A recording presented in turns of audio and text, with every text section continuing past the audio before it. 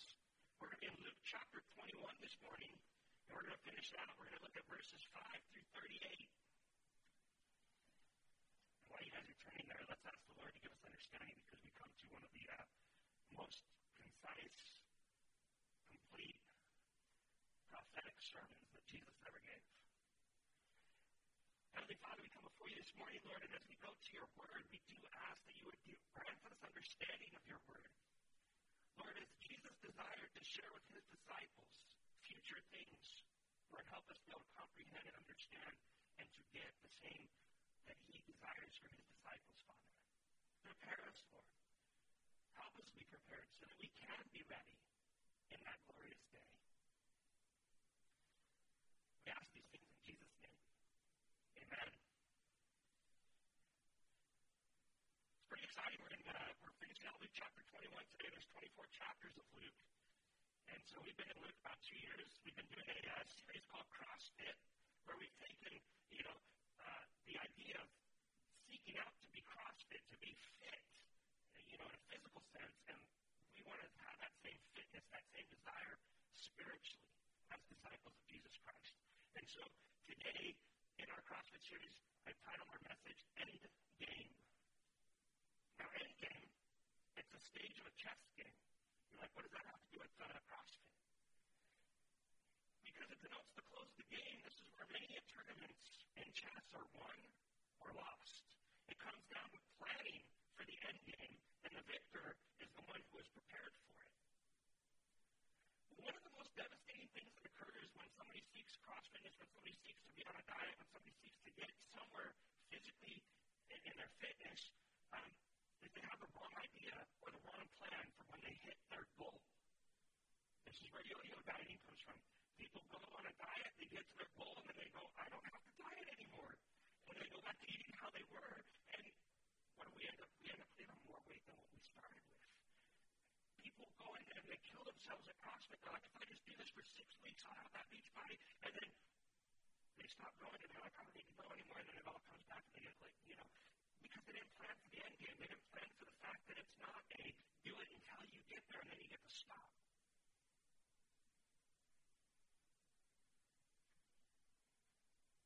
You have to have a plan for maintaining. In spiritual CrossFitness, Jesus knows his disciples need to plan for the end game.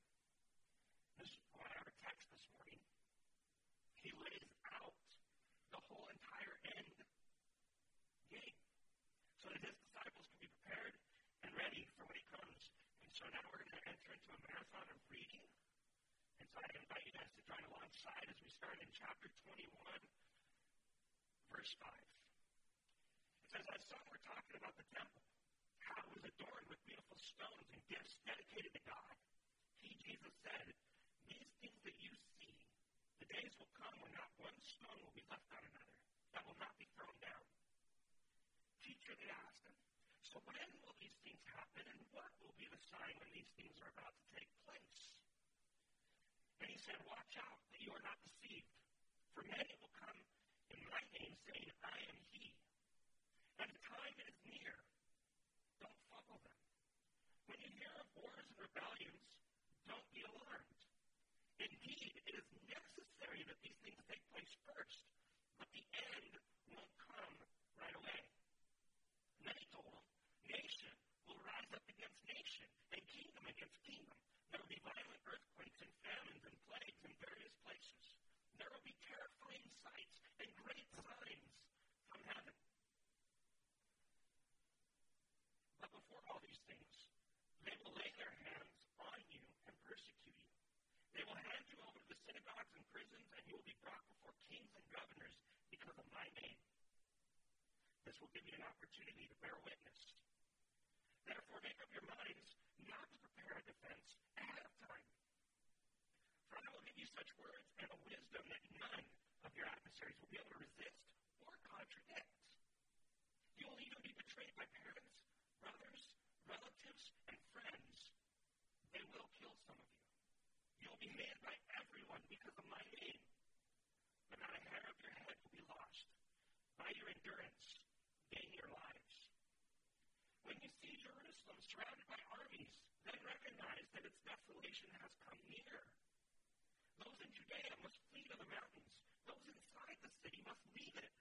And those who are in the country must not enter it. Because these are days of vengeance to fulfill all the things that are written. Woe to pregnant women and nursing mothers in those days, for there will be great distress in the land and wrath against the people. They will be killed by the sword and led captive into all the nations, and Jerusalem will be trampled by the Gentiles until the times of the Gentiles are fulfilled. Then there will be signs in the sun, moon, and stars, and there will be anguish on the earth among nations, bewildered by the roaring of the sea and the waves. People will faint from fear and expectation of the things that are coming on the world, because the powers of heaven will be shaken. Then they will see the Son of Man coming in a cloud with power and great glory. But when these things begin to take place, stand up and lift your heads, because your redemption is near. Then he told them a parable. Look at the fig tree and all the trees. As soon as they put out leaves, you can see for yourselves and recognize that summer is already near. In the same way, when you see these things happening, recognize that the kingdom of God is near. Truly, I tell you, this generation will certainly not pass away until all things take place. Heaven and earth will pass away, but my words will never pass away. Be on your guard so that your minds are not dulled from carousing, drunkenness, worries of life, for that day will come on you unexpectedly, like a trap. For it will come on all who live on the face of the whole earth. But be alert at all times, praying that you may have the strength to escape all these things that are going to take place and to stand before the Son of Man. During the day, he was teaching in the temple, but in the evening he would go out and spend the night on what's called the Mount of Olives. And all the people would come early in the morning to hear him in the temple. Congratulations, you guys made it all the way through the scriptures. But I just couldn't see a way to break this apart. I really felt like the Lord said, teach the whole thing. I taught the whole thing all at once. He's all, you can do it. Okay. And so we're going to look at what Jesus laid out as the end game, and there's some things that we need to pay attention to so that we can be prepared for that end game. Number one, we need to know what to expect, right? That's why we went through the whole thing, so that we could see it. We know what to expect now. We saw what he went through. But like the disciples, it says as some were talking about the temple and how it was adorned with beautiful stones and gifts dedicated to God, Jesus turns around and he says, these things that you see, the days will come when not one stone will be left on another that will not be thrown down. It surprised the disciples, so they asked the most logical questions, right? When will these things happen? And what will be the sign? How are we going to know that that's what you're talking about? What will be the sign? How are we going to know? Now, in order for us to understand this and fully grasp it, the first thing we need to keep in mind, this message was given to Jews by a Jew about the future of the Jewish nation. There's definite applications for us today that we will see, but the emphasis is on Jerusalem, the Jews, and the temple. The sermon focuses on the tribulation period, when God will pour out his wrath on the nations of the world. This period begins after the Lord comes in the air to take his church to heaven in what is known as the rapture. At the climax of the tribulation period, Jesus comes back. That's the second coming, and he comes with the church. And that time he will defeat his enemies and he will establish his kingdom that was promised to the Jewish nation.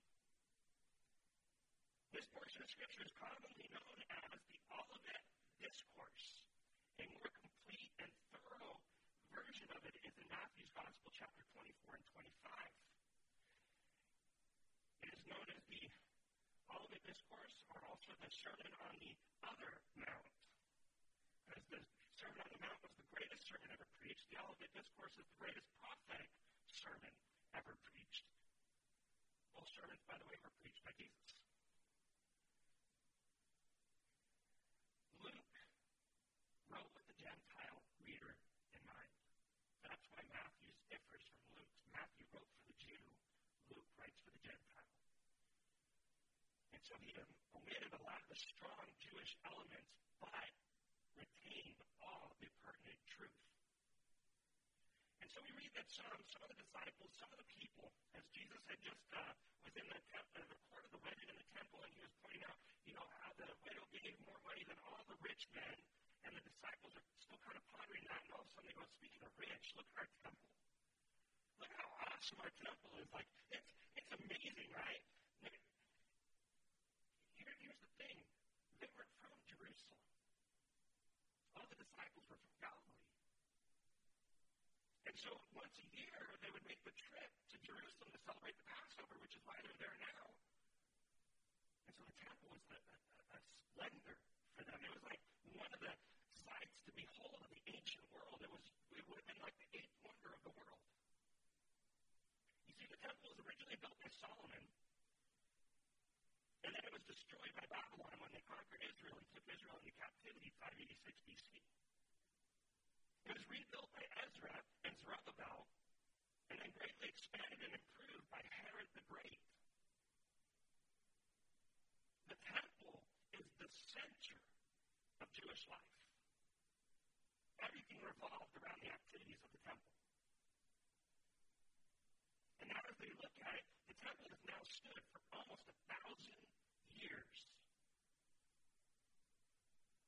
So permanent was its place in the eyes that people would swear by the temple. Matthew 23:16, it says, "Woe to you blind guides who say whoever takes an oath by the temple, it means nothing. Whoever takes an oath by the gold of the temple is bound by his oath." Now Jesus isn't advocating that you swear by the temple. What Jesus was advocating is let your yes be yes and your no be no. In Acts 6:13, speaking against the temple would be considered blasphemy. It says that they also presented a false witness who said this man never stopped speaking against this holy place and the law. Let's get a picture of the temple in our minds. Herod the Great took the temple, and this is why he's called the Great, because he made it great. He doesn't do any small building projects. He did huge building projects. He made the temple 400 yards wide by 500 yards long. He began rebuilding the temple in 19 BC, and he finished it in 63 AD. None of the original temple stones remain, and we'll go over that in a minute, but the mount that the temple was put on, the stones of the mount, are still there in Israel.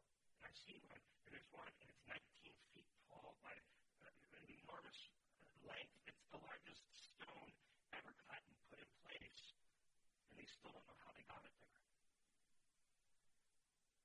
They're like, with all their lack of modern machinery, and they were able to move this massive stone that weighs somewhere around 250 to 400 elephants. I've never weighed an elephant, but I know that that's quite a lot as I think about, if one elephant stands on your foot, that's heavy.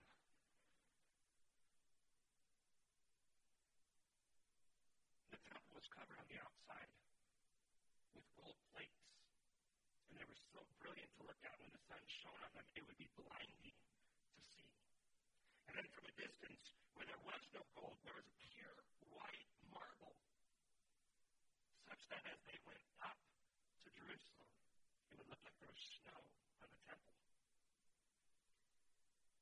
For the Jews of that day, the temple had become somewhat of an idol, slowly beginning to mean more to the people than God himself.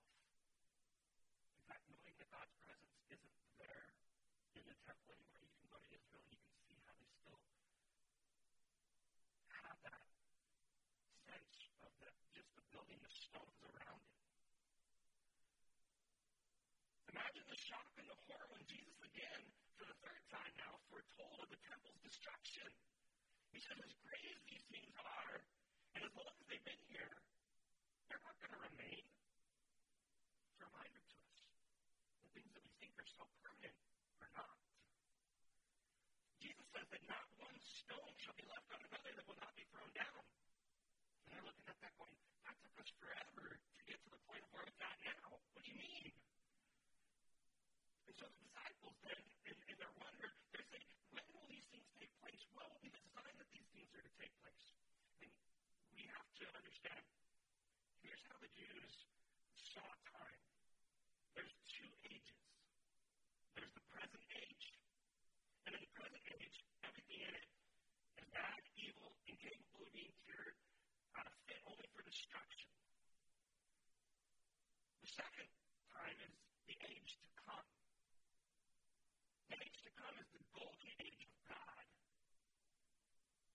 Jewish supremacy.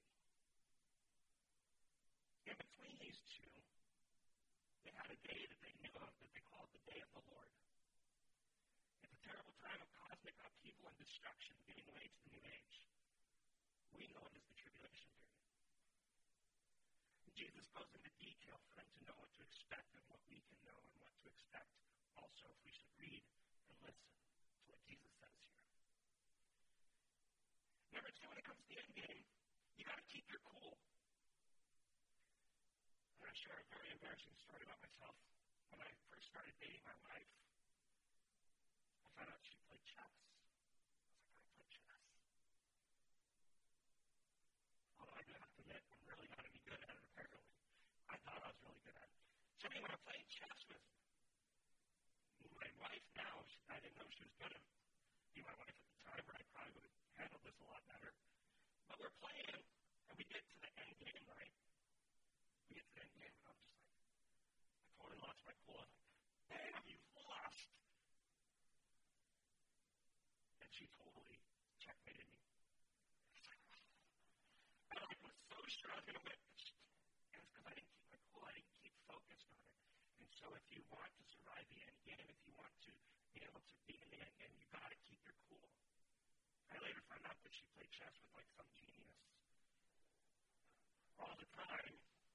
And so I was actually woefully outwitted. But in verses 8 and 9, Jesus says, watch out that you are not deceived, for many will come in my name, saying, I am he, and the time is near. Don't follow them. When you hear of wars and rebellions, don't be alarmed. It's necessary that these things take place first, but the end won't come right away. Then he told them, nation will be raised up against nation, and kingdom against kingdom, and there will be violent earthquakes and famines and plagues in various places, and there will be terrifying sights and great signs from heaven. But before all these things, they will lay their hands on you and persecute you. They'll hand you over to the synagogues and prisons, and you'll be brought before kings and governors because of my name. This will give you an opportunity to bear witness. Therefore, make up your minds not to prepare your defense ahead of time.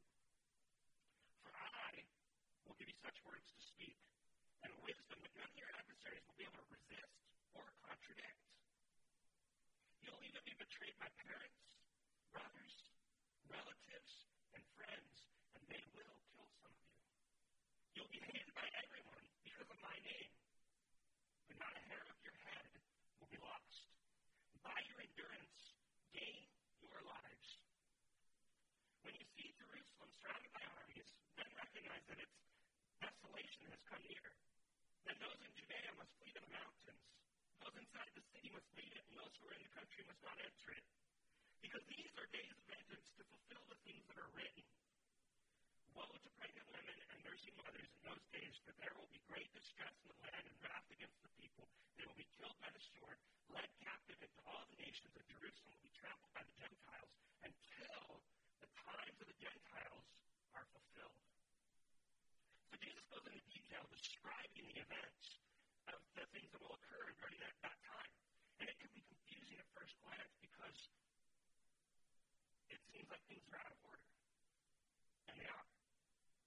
When you put things back in order, you understand what Jesus is saying, and you kind of see that he goes to future, the tribulation period, and then he goes to near future in Jerusalem's history. Verses 8 through 12 works backwards from the end. Then verse 12 says, then, before all this, other things will occur. And so Jesus then, from that point on, moves again toward the description of Jerusalem's fall and the persecution to accompany it. But there's some key points that he wants his disciples to know. There's some key points that we need to know as well, especially today. What's one of the hottest topics that is being Googled right now that people are asking questions about? The end times, right? There's all sorts of people that have all of their theories and ideas and things that they want to share. But Jesus is telling us, first and foremost, don't be deceived. Do not open yourself up to deception. Watch out that you aren't deceived by any who come saying, I am he. Now, manuscripts will that word he. And what Jesus is saying, watch out for those who come saying, I am. Remember, that was the declaration that the Lord Jesus gave to the Jews of who he was. He said, before Abraham was, I am. In the Greek, ego, ami, the name of God. They're coming claiming to be God. Many of them, Jesus warns, they will come also saying that the time is near. There will be many that come and say, I am, and you need to listen to me. The time is near. So don't be deceived. Because those who are deceived will follow them. He says, don't follow them. Because if you follow them, you'll be misled. Names come to mind such as Jim Jones, David Koresh. Anybody remember Harold Camping? He had billboards all along I-10, stretched from California all the way through El Paso. We used to have billboards that May 21st, 2012, I think it was, the end of the world. And then May 21st came and went, and not much happened on that day. And then it was September 21st. He's like, I made a mistake. And then September 21st came and went, and he said, you know what? Jesus did come back, but it was spiritual. And whatever. We all know what happened to their followers, though. I mean, look at the followers of David Koresh. They were led into death. Look at the followers of Jim Jones. In Jesus' time, there was a man named Dositheos. He was a Samaritan. He came saying that he was sent by God. In Jesus' time. Don't follow them. You'll be misled. You'll be lost. He also says, don't be alarmed. There's going to be all sorts of crazy things happening. Don't be alarmed. He says, wars and rebellions will abound. Don't be alarmed. What's the one thing that happens? Every time there's a disruption in the Middle East, what does everybody say? It's the end of the world. Armageddon. Here we go. Battle of Gog and Magog.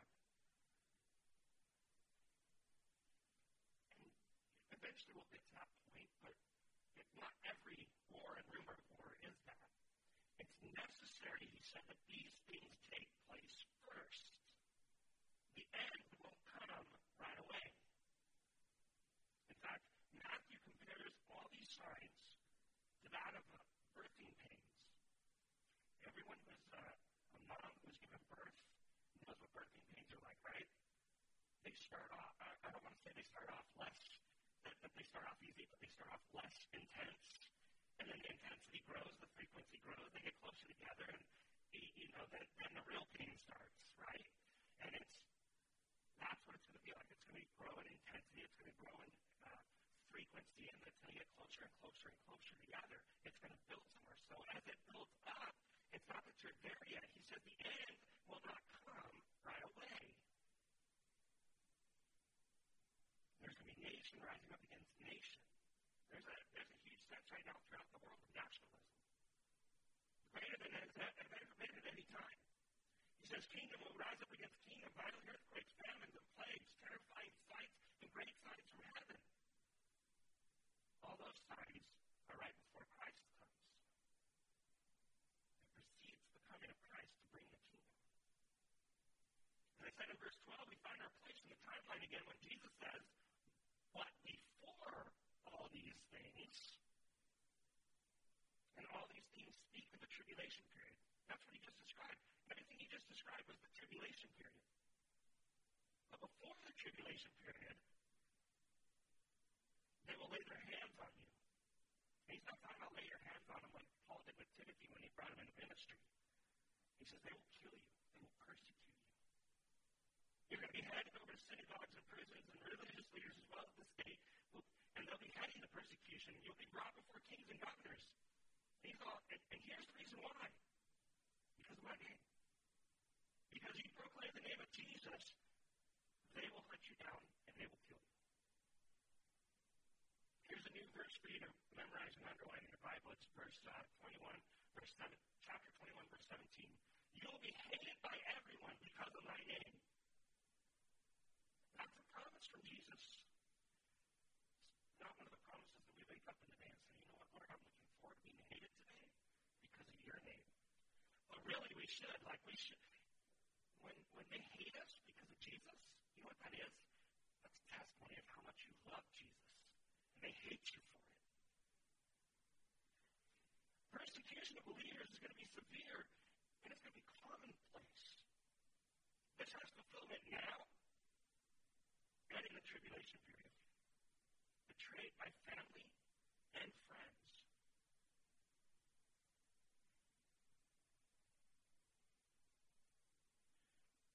But Jesus says, don't stop enduring. Don't stop enduring. All these things are going to take place, and it's going to wear on you, and you're going to be like, I'm so tired of this. Why does it have to be like this? Why is it continuously over and over again? He says, don't give up.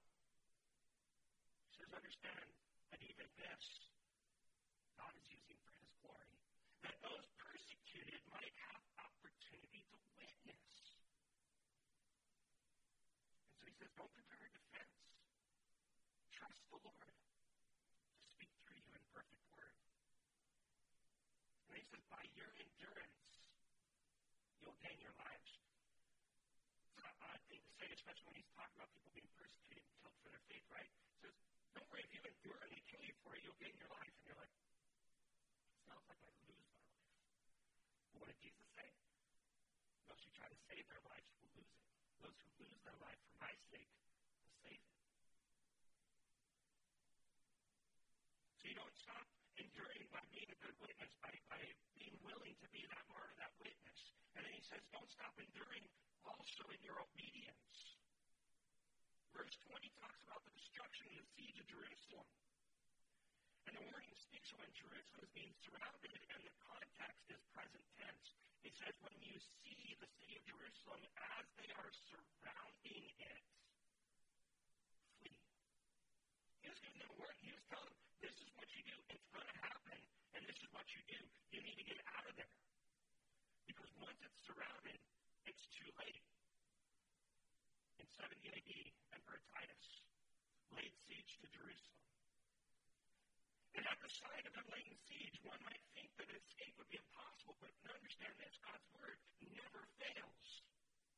The Roman general withdrew his troops for a season, giving those who believed Jesus and obeyed his word time to escape and flee to safety. The historian Josephus states that 1.1 million Jews perished in the destruction of Jerusalem.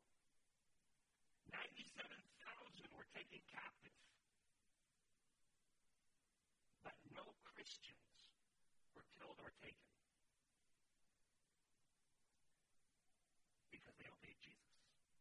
They saw the sign and they fled. Jerusalem was trampled again, and the Gentiles trampled Jerusalem again. And Jesus is saying this is going to continue to happen until the times of the Gentiles are fulfilled. Now, the New Testament distinguishes between the riches of the Gentiles and the fullness of the Gentiles. I don't know if I put this on a slide. I didn't. Oh, I can't go back. Well, I can't go back. I already unveiled the last one. Anyway, the New Testament distinguishes between the riches of the Gentiles, the fullness of the Gentiles, and the times of the Gentiles. In Romans 11:12, Paul talks about the riches of the Gentiles. This is the place of privilege which Gentiles enjoy at the present time. This is the church age. This is the riches of the Gentiles, having that privilege of being a spokesperson for God, while Israel's temporarily set aside. Romans 11:25, Paul talks about the fullness of the Gentiles. This is the time of the rapture when Christ's Gentile bride is completed and taken from earth, and God will resume his dealings with Israel. Then there's the times of the Gentiles that Jesus speaks about here. Times of the Gentiles really began with the Babylonian captivity back in 521 BC, and it's going to extend to the time when the Gentile nation will no longer assert control over the city of Jerusalem. From the time of 521 BC, when Israel is completely conquered by the Babylonian Empire. They rebuilt the temple, and then it was destroyed again. They had the temple, but they never had full, complete control of Jerusalem. Then the Romans came. They went from the Babylonians, they went to the Medo-Persians, they went to the Greeks, and then the Romans. They've never controlled not a sovereign nation. When the times of the Gentiles are over, God's dealings with Israel begins again. That's the last 7 years of Daniel chapter 9. Now, here's something interesting to note. Emperor Julian, his nickname is the Apostate. That's not a nickname to pursue. He reigned from 331 to 363 AD, and he sought to discredit Christianity by disproving this prophecy of the Lord. So, therefore, what he did was he encouraged the Jews, go rebuild the temple. They went to work eagerly. They used silver shovels in their extravagance in the support of the Roman Empire. They were carrying the dirt and purple nails. But while they were working, they were interrupted by an earthquake and balls of fire coming from the ground. They quickly had to abandon that project. You can't go against God's word. Now, the Israelis took possession of Jerusalem in 1968 after they were given sovereign nation again in 1948. But the Holy Mount is still under Arab control, under Arab rule, known as Arab property. As far as God is concerned, the most important piece of real estate in Jerusalem, and the most important piece of real estate prophetically speaking, when God says the center of the world, and when he measures distance, when he says the kingdoms of the north, the kingdoms of the south, the kingdoms of the east, he's in reference to the spot known as the Holy of Holies, the Temple Mount. It's still trampled by the Gentiles to this day, because the fullness of the Gentiles has not come in. And so now for my next point, we're going to stay ready. In the end game, you got to stay ready. You can't be like me and be too fast to try and get that check made. You got to stay ready. And so Jesus says in verse 25, he says, then there will be signs in the sun, moon, and stars, and there will be anguish on the earth among nations, bewildered by the roaring of the sea and the waves. People will faint from fear and expectation of the things that are coming on the world, because the powers of the heavens will be shaken.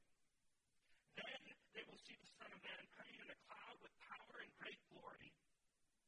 But when these things begin to take place, stand up, lift your heads, because your redemption is near. Then he tells them a parable. He says, look at the fig tree and all the trees. As soon as they put out leaves, you can see for yourselves and recognize that summer is already near. In the same way, when you see these things happening, recognize that the kingdom of God is near. Truly, I tell you, this generation will certainly not pass away until all things take place. Heaven and earth will pass away, but my words will never pass away. Be on your guard so that your minds are not dulled from carousing, drunkenness, and worries of life, for that day will come on you unexpectedly, like a trap. For it will come on all who live on the face of the whole earth. Be alert at all times, praying that you may have the strength to escape all these things that are going to take place and stand before the Son of Man. Closes out, it says, during the day he was teaching in the temple, but in the evening he would go out and spend the night on what is called the Mount of Olives. Then all the people would come early in the morning to hear him in the temple. So this far in that message, the Lord has told the disciples, the temple is going to be destroyed, and here's the signs that point to the end of the age.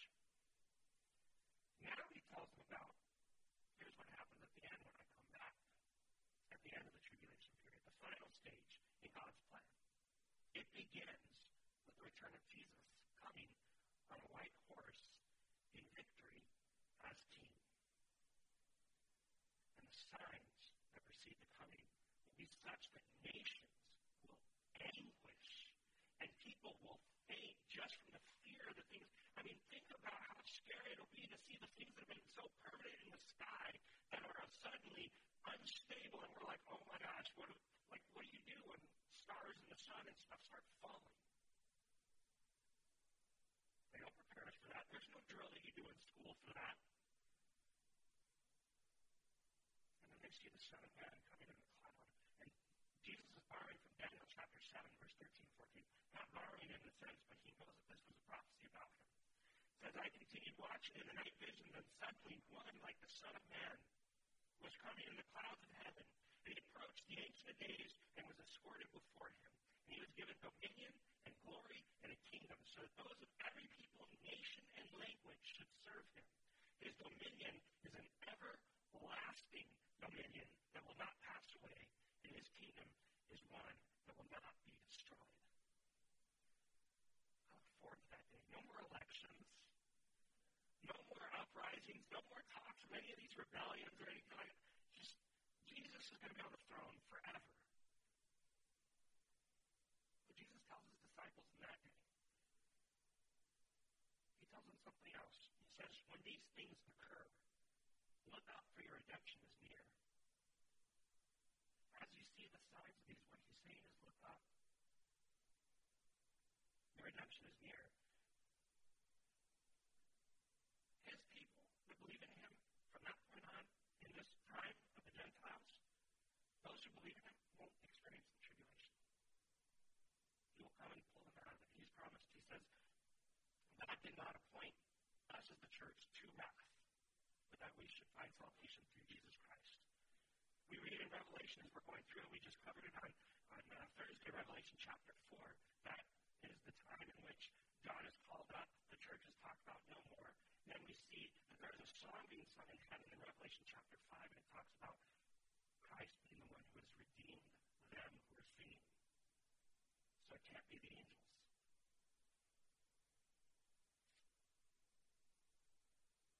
The important thing, I think, to see here, though, is history is all going somewhere. It isn't merely repeating itself. You see, there was a thing that the Stoics believed. They said, well, history is about 3,000 years. And when you get to the end of that, what it does is it starts all over again. You get to try all over. But the Christians view history as having an end game. The end game is Jesus Christ as Lord of all. Are we prepared and ready for that end game? Jesus warns his disciples, be ready for that end game. Be prepared for that end game. Expect that end game. Because his appearing is going to be sudden, glorious, and with great authority and power, and those who ignore or ridicule the doctrine of the return of Christ are going to be caught off guard. I mean, they think that they stand on something. They're like, well, it's been 2,000 years. That's what Peter says. 2 Peter chapter 3, verse 3. Above all, be aware of this. Scoffers will come in the last days, scoffing and following their own evil desires, saying, where is his coming that he promised? Ever since our ancestors fell asleep, all things continue as they have been since the beginning of creation. A couple verses later, Peter says, dear friends, don't overlook this one fact. With the Lord, one day is like 1,000 years, and 1,000 years like one day. The Lord does not delay his promise, as some understand delaying, but he is patient with you, not wanting any to perish, but all to come to repentance. What that's saying is he's waiting for the fullness of the Gentiles. He's waiting until the last person gives their life to Christ. Then Peter says, one day, the Lord will come like a thief, and on that day the heavens will pass away with a loud noise. The elements will burn and be dissolved, and the earth and the works on it will be disclosed.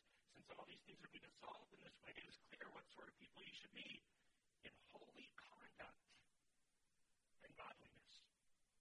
That's how we're ready for Jesus to be Lord. We are to be holy in conduct and godly in character. Now, Jesus says one way to stay ready is be watching.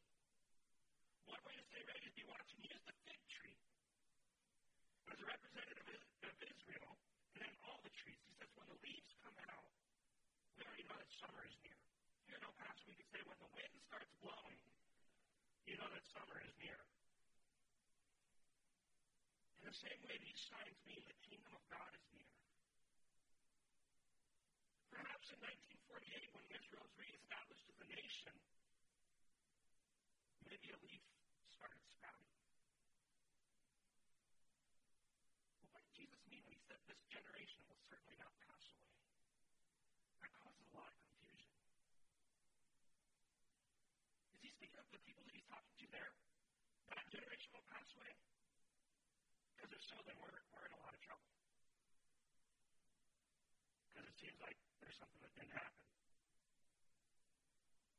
Or maybe he's talking about the people that are alive when the signs of the times come. And that's entirely possible. That could be that the generation that starts seeing those signs, that's the generation that won't pass away before all things come to fullness. I also think that there's a third thing that Jesus was saying. And it's something that's been said all throughout Scripture ever since God promised to bring Israel out as a nation for him. Maybe that word generation has been mistranslated. Could be talking about the Jewish race. See, the Greek word translated this generation can also be translated race. It has been used that way before. I believe that this is what Jesus meant as he was assuring his disciples that in spite of all the difficulty, in spite of all the tribulation, in spite of everything he just said would happen to the Jewish people, he says, don't be overly concerned because you will not be wiped off the face of the earth.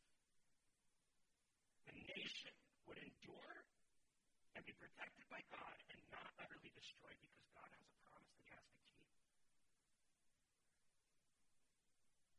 To Abraham, Isaac, and Jacob, to King David, he has a promise that he has chosen to keep, and that's how our God is. He is sovereign in all things, but he has chosen to live in his sovereignty based upon his word and his promises. The promises then, heaven and earth will pass away. As permanent as those seem, they will pass away. But God says, even more permanent is my word. My words will never pass away. That's why we go into the Bible, we look at the promises, and we hold on to them. Because when God has said something, God is going to do it.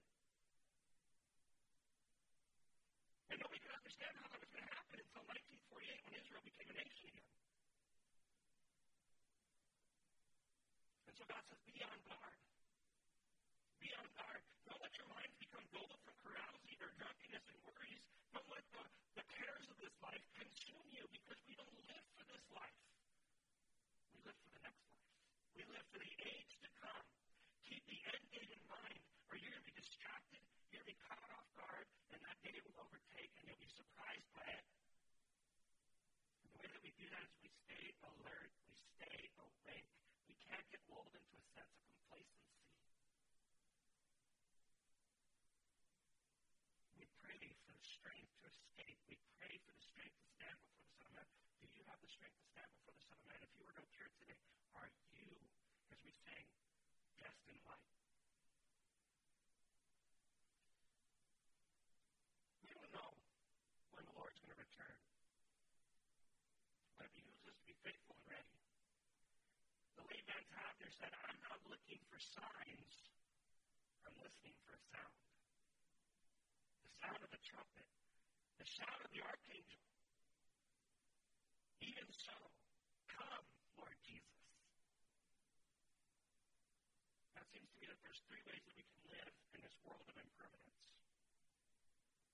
One is we can be fearful. We can go about seeking every sign and listening to every false messiah, trying to find somebody who can just tell us the answers so that we can have that comfort.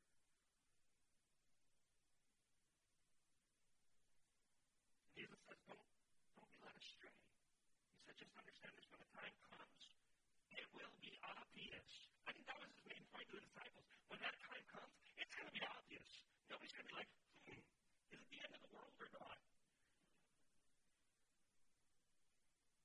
The second thing we can do is we can adopt a kind of like I know what word I want to say, but I don't know how to pronounce it, but it's like a lazy attitude toward it. Lackadaisical. Yes, that one.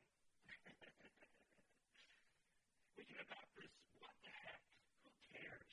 And we can escape the cares of the world by seeking out every pleasure of the world, right? We can say, you only live once, right? YOLO. And none of us can avoid those feelings of depression, discouragement, loneliness, and betrayal. And the tendency is to say, who cares? And instead we try to fill it with pleasure seeking. you to fall into that. And Jesus says, instead, why don't you live your life prepared for the end game?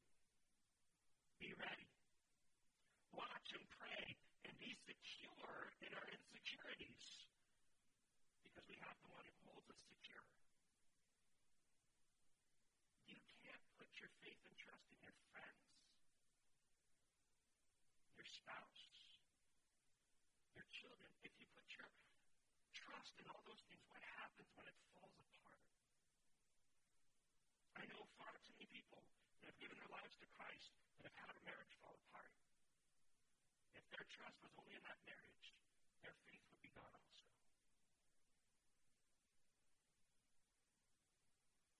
But Jesus says this. This is his promise to his people. Not a hair of your head will be lost. Your only permanent possession that you have in this life is your soul. Jesus calls you to endure so that you can keep it. Luke 21 deserves our close attention. It reminds us that signs are there to cause us to prepare and be ready for the end game. But its emphasis is not that we go out and we try to set a date. Okay? You guys ever remember 88 Reasons Why the Lord's Coming Back in 88? When that didn't happen, that sequel came out, 89 Reasons. And then there was another one that came out in 1990. And then 94, and that was the last one because the guy died that year.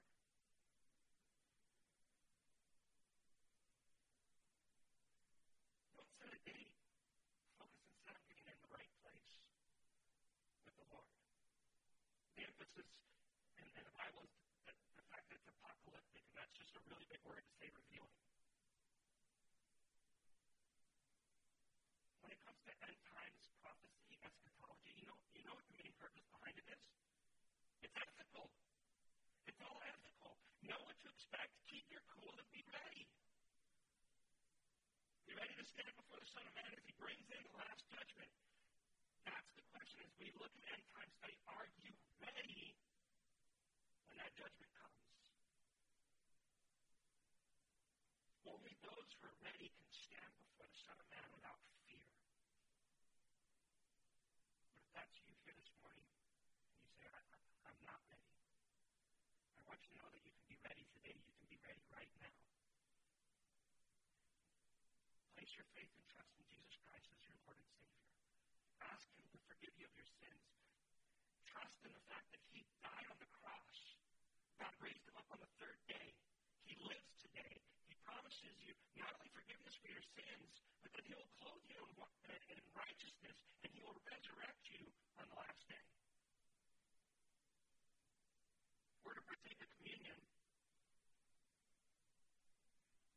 And I'm going to ask the guys that I have prepared to help us out with communion.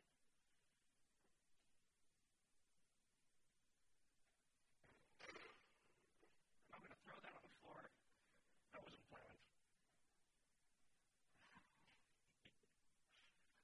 As we hand out communion, if you are not in Christ Jesus, don't take communion because it's only for believers. And by partaking of it as a non-believer, you bring judgment upon yourself because you're saying, these represent Christ dying for me, but I don't care. Actually, I have a better option for you. Give your life to Jesus Christ. Let's commune together. Let's enjoy the supper of the Lord together as he desires to commune with us. By bowing the knee, by saying, Lord Jesus, I need you. I need your forgiveness. Jesus taught that anyone who comes to him, he will by no means cast away. He won't turn you away. He won't say, well, not you. Everybody else but you. He's not going to say that. He says, all who call upon the name of Jesus shall be saved.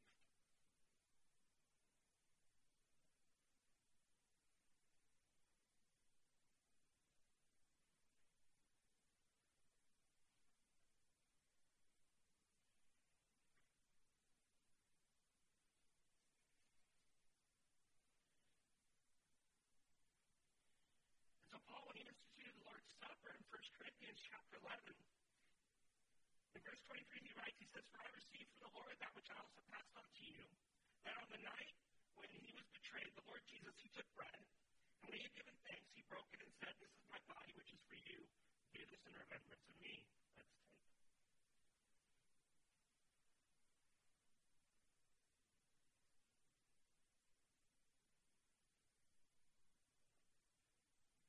In the same way, he also took the cup after supper, and he said, this cup is a new covenant in my blood.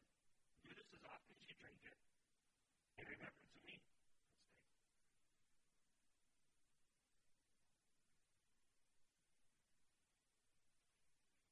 For as often as you eat this bread and drink this cup, you proclaim the Lord's death until he comes again. You are admitting that there is an ending and that we're waiting for it. And if the worship team comes up, we have a last song for it, and I want you to know that until the day when he comes, we stand, we watch, we stay ready for when he comes, because when he comes, he will take us away with him.